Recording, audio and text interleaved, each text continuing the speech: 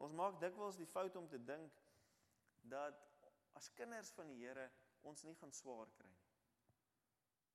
As kinders van die Here dat ons nooit seer en hartseer en lyding gaan beleef nie.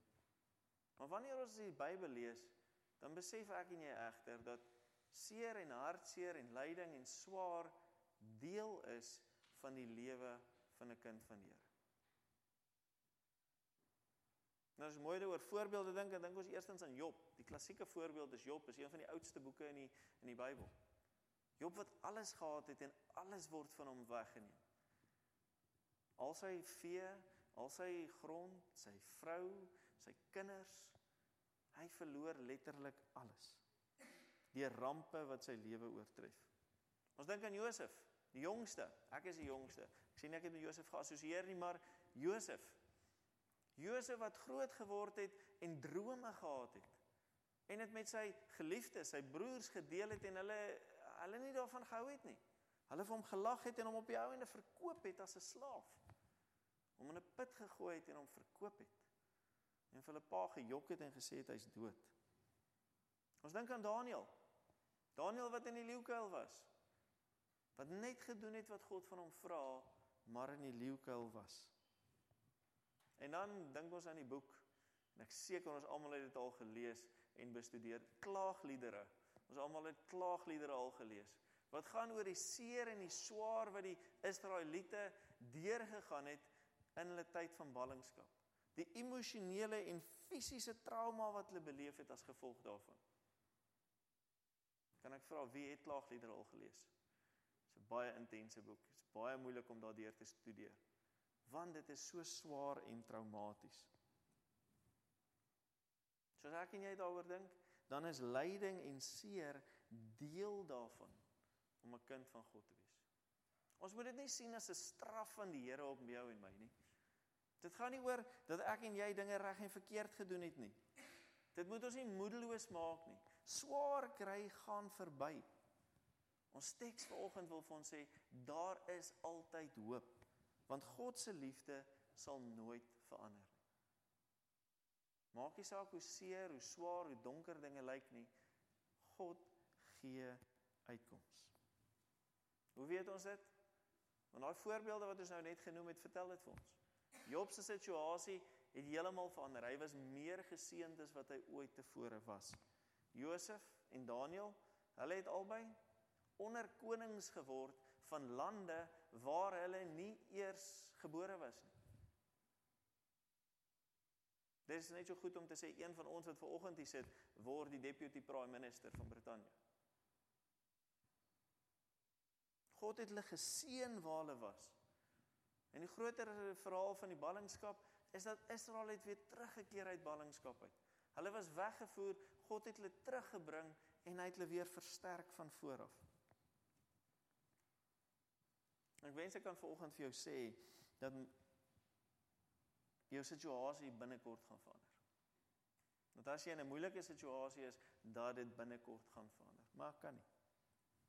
Maar een ding wat ons kan sê op grond van die Bybel, op grond van die skrif, op grond van God se standvastigheid, is dat ons kan moed hou. Want die swaar kry gaan verby. God seën ons as ons by hom bly. En Jesus Christus is seker die grootste voorbeeld vir jou en my, is dit nie? As ons kyk na sy lewe in die Nuwe Testament wat ons vandag het, dan besef ons, hy het nie 'n maklike lewe gehad nie. Hy was verwerp deur sy eie mense in sy tuisdorp. Die mense wat hy gekom het om te leer, om hulle nader aan God te bring met die meeste kennis, hulle het hom verwerp en gesê hy's 'n ketter. Hulle wou nie die woord wat hy gespreek het aanvaar nie. Dis slegs wanneer hy aan die kruis gesterf het en opgestaan het uit die dood, wat meer en meer mense hom aanvaar het as die redder. En die laaste woordjie in vers 4 wat ek wil by stil staan is bemoediging. Die les wat ons uit die skrif uit leer is bemoediging. Dit wil sê dat die woord van God, die Bybel, die skrif, is 'n instrument waardeur God vir ons wil krag gee. Hy wil ons nie net standvastigheid, sy standvastigheid bevestig of getuig daarvan nie. Hy wil ons bemoedig, hy wil ons krag gee deur sy woord. Nou wanneer dit met ons swaar gaan, dan is dit baie keer moeilik. Ons gedagtes is gepreoccupeer, ons dink aan 'n klomp goeters, maar ons dink nie noodwendig daaraan om meer na God toe te gaan nie. En so lei dit baie keer tot 'n situasie waar, as ons as gelowiges sukkel of swaarheid of bekommerd is, en baie stres het, dan lees ons minder Bybel. As ek huweliksprobleme of verhoudingsprobleme het, of my kinders sukkel by die skool, dan kom ek minder kerk toe. Want ek wil nie daaroor praat met mense. As ek siek is, of dit gaan swaar met my, dan vermy ek mense wat ek ken, want ek wil nie daaroor praat nie. Die mense wat deel is van die liggaam van Christus, wat my kan ondersteun in gebed en bystaan, ek wil nie met hulle praat nie. So ek lees minder, ek praat minder, en ek kom minder na God toe. Maar die Bybel wil vir ons sê, dat hy ons bemoedig, dat God ons die krag wil gee om daardeur te gaan. En weer eens is daar 'n paar voorbeelde, as ons kyk na die skrif, soos in die Ou Testament, die eerste is seker Moses. Moses wat vir God gesê het, ek kan nie die volk lei nie, ek kan nie met hulle praat nie. En God sê, ek sal jou die krag gee, ek sal jou die leiding gee, ek sal jou die tools gee. Dit gaan nie oor jou nie, maar vertel vir hulle wie ek is. Ons dink aan Joshua, wat die volk in die land in moes lei, die beloofde land. God het hom krag gegee, hom bemoedig, deur wat te doen? Deur vir hom te sê, ek die Here is by jou. Ek sal die vyand in jou hand oorgee. Jy hoef hulle nie te veg nie. Ek sal hulle in jou hand oorgee. En so is daar baie beloftes, vriende. As ons net dink aan Abraham, God wat hom beloof het, Jesaja 43, ek het jou op die naam geroep, jy is myne.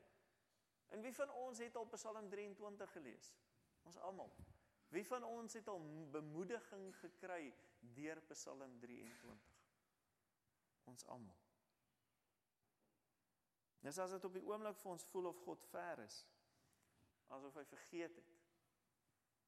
As ek op die oomblik baie bekommernis en stres het en dinge het wat ek nie kan beheer nie, vat net weer God se woord. Lees, gaan soek. En hy sê vir ons, hy sal daardeur met ons praat. Ek en jy moet dit lees, onthou wat ons in die begin gesê het, met die doel om God se stem te hoor. Sy stem van hoop en bemoediging en troos. Die rede hoekom ek dit vanoggend so sê, vriende, is tweevoudig. Die Bybel is nie 'n boek wat daar is van wette en reëls om ons oor die kop mee te slaan. Ons almal ken die spreekwoord, né? Die Bybel is nie daar om ons oor die kop mee te slaan. Dis nie 'n stok om ons oor die kop mee te slaan nie, dis 'n staf om mee te wandel. En Christus Jesus het dit vir ons so kom leer. Jy moet die Here jou God lief hê met jou hele hart, met jou hele siel, met al jou krag en jou hele verstand. En jy moet jou naaste lief hê soos jouself. Christus het ons kom bevry van die wette en die reëls en regulasies. Van die boksiestiek, soos wat die Jode vasgeval het. Soos die Ou Testament in die skrif lees, dan weet ons hulle het reëls en regulasies gevolg, een vir een. As ons die Nuwe Testament lees, dan weet ons Jesus het hulle gekritiseer daarop en gesê dit gaan nie oor al die dinge wat jy doen nie, dit gaan oor die gesindheid waarmee jy dit doen. God se beloftes gaan oor die hart waarmee jy hom volg en hom dien. As ons dink aan Abraham wat alles agtergelaat het wat hy geken het, omdat hy oortuig was, omdat hy vol hoop was, dat dit wat God hom beloof, dit wat God vir hom sê, waar sal word. Een van die grootste verhale wat ek en jy ken is Noag. Andreas ken net vir Noag, as hy Bybel lees, wil hy net vir Noag lees. Nou die perspektief van Noag gaan daaroor dat God 'n reënboog gegee het. En as ons gaan kyk na die vertaling van reënboog, dan kan dit ook pyl en boog wees. God het 'n reënboog gegee en gesê, ek lê dit neer as 'n teken om vir jou te wys dat ek nie kwaad is nie. Dat ek nie oorlog wil maak nie. En dat ek jou sal seën. En as ons verder lees, dan sien ons die beloftes, ek sal julle God wees en julle moet my volk wees. Hy het dit gesê vir Abraham, vir Jakob, vir Isak. Vir elkeen, vir ons en vir jou en vir my. En dis wat Jesus Christus vir ons gebring het. As ek en jy eerlik wil wees, dan moet ons vra, het mense na Christus gaan luister? Het die 5000 wat die kinders vanoggend van gesien het, en heel moontlik oor gaan gesels op pad huis toe, het hulle agter Jesus aangegaan het, omdat hy vir hulle geoordeel het, vir hulle gesê het, as julle dit en dit en dit nie doen nie, dan gaan julle in die helse vuur brand. Of het hulle hom gevolg, omdat hy 'n nuwe perspektief van liefde gebring het, van genade en van redding. God se liefde en groot genade is vir jou en my bedoel. Die uitdaging is, ons is so gewoond daaraan. Ons hoor dit soveel keer, partykeer vergeet ons dit. Ons ken dit, maar partykeer vergeet ons om God te dien, mekaar te dien en mekaar te versterk, omdat ons dit so goed ken. En dan, wat doen ons dan? Dan begrawe ons God se skrif. Dan begrawe ons geloof en dan begrawe ons vir God op verskillende maniere. En as ons nou dink aan dit op hervorming Sondag, dan is dit eintlik maar wat gebeur het met die hervorming, is dit nie? Die Rooms-Katolieke Kerk het op daardie tyd wat gesê? Dat jy al hierdie dinge moet doen, en as jy dit nie gedoen het nie, dan gaan jy geoordeel word. Maar as jy geoordeel word, dan kan jy nog een ding doen. Jy kan jou familie loskoop, en jy kan jou familie uit die vage vuur uit loskoop, sodat hulle redding kan bekom. En dit was 'n kruks van die hervorming, en daarom was dit nodig om God se kerk te hervorm. Daarom is dit nodig vir jou en my vandag om steeds hervorm te word. Om aan te hou dink oor, luister ek reg en hoor ek God se stem, en God se liefde en genade in dit wat ek lees en doen. Vriende, dit was nodig dat Jesus Christus, die verwronge beeld van God, as 'n beoordelaar, hy moes dit kom verander. Hy is nie 'n straffende en veroordelende God nie. Hy is die regter, hy is regverdig. Maar soos die Nuwe Testament vir ons leer, soos wat Christus ons kom leer het, hy is 'n God van liefde, van verlossing en van genade. En dit is belangrik om God se ontferming te verstaan. Vers 9 sê dit vir ons. Om God se ontferming te verstaan. Want dit is die klem waaroor dit gaan. En dis nie net die Nuwe Testament wat dit vir ons wys nie, dis hoekom daai 4 aanhalings uit die Ou Testament daar is.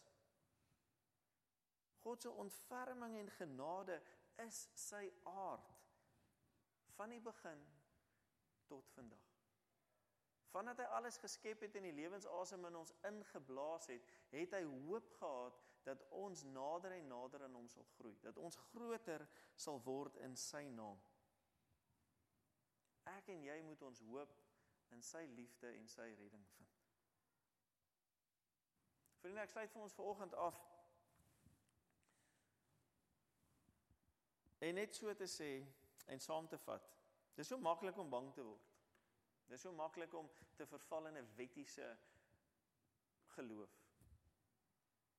Want dit is makliker, is dit nie? Ons het groot geword met 'n stelsel waar mense vir ons gesê het, dit is wat jy moet doen, en dan sal alles goed wees. Dit is, as jy opstaan, is hierdie die roetine waardeur jy gaan. As jy werk toe gaan, moet jy hierdie prestasies bereik. En dan sal jy geseënd wees.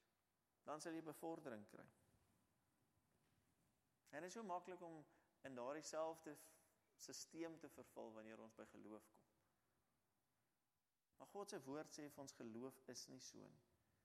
Die boodskap van God se genade en liefde is die kruks van die evangelie. Is die kruks van die skrif, is die kruks van God se woord. Maar partykeer is dit nie so aangrypend nie. Want dit is 'n bietjie vloeibaar, is dit nie? Dit is nie dat ons dit so duidelik kan definieer nie. En tog is dit hoe God sy kerk laat groei. Dit is hoekom die mense vir Christus gevolg het. Dit is hoekom alle nasies na hom toe gegaan het. Dit is hoekom nasies hom gevolg het. Ons teksgedeelte vandag sê dit vir ons. Nasies het na hom toe gekom oor die liefde wat hy gebring het. Die troos, die bemoediging wat hulle deur Christus se woorde gevind het. Ons teksgedeelte sluit af met hierdie gedagte, dat die boodskap van hoop wat ons in die skrif vind, uiteindelik onsself sal verander. En ek wil vir ons afsluit ook daarmee vandag. Mag God, die bron van hoop, julle deur julle geloof met alle vreugde en vrede vervul, sodat julle hoop al hoe sterker kan word deur die krag van die Heilige Gees. Mag ons elkeen meer na die beeld van God hervorm word. En mag ons gevul wees met 'n ewige hoop wat ons aan hom sal herinner. Amen. Kom ons bid saam. Here van hoop, ons wil U dank vir U redding en vir U verlossing. Dat U ons lewens vul met krag en genade. En Here, dat U ons uitstuur met U liefde en U vergifnis. Sterk ons elkeen om elke dag te gaan leef in U naam en tot U eer. Amen.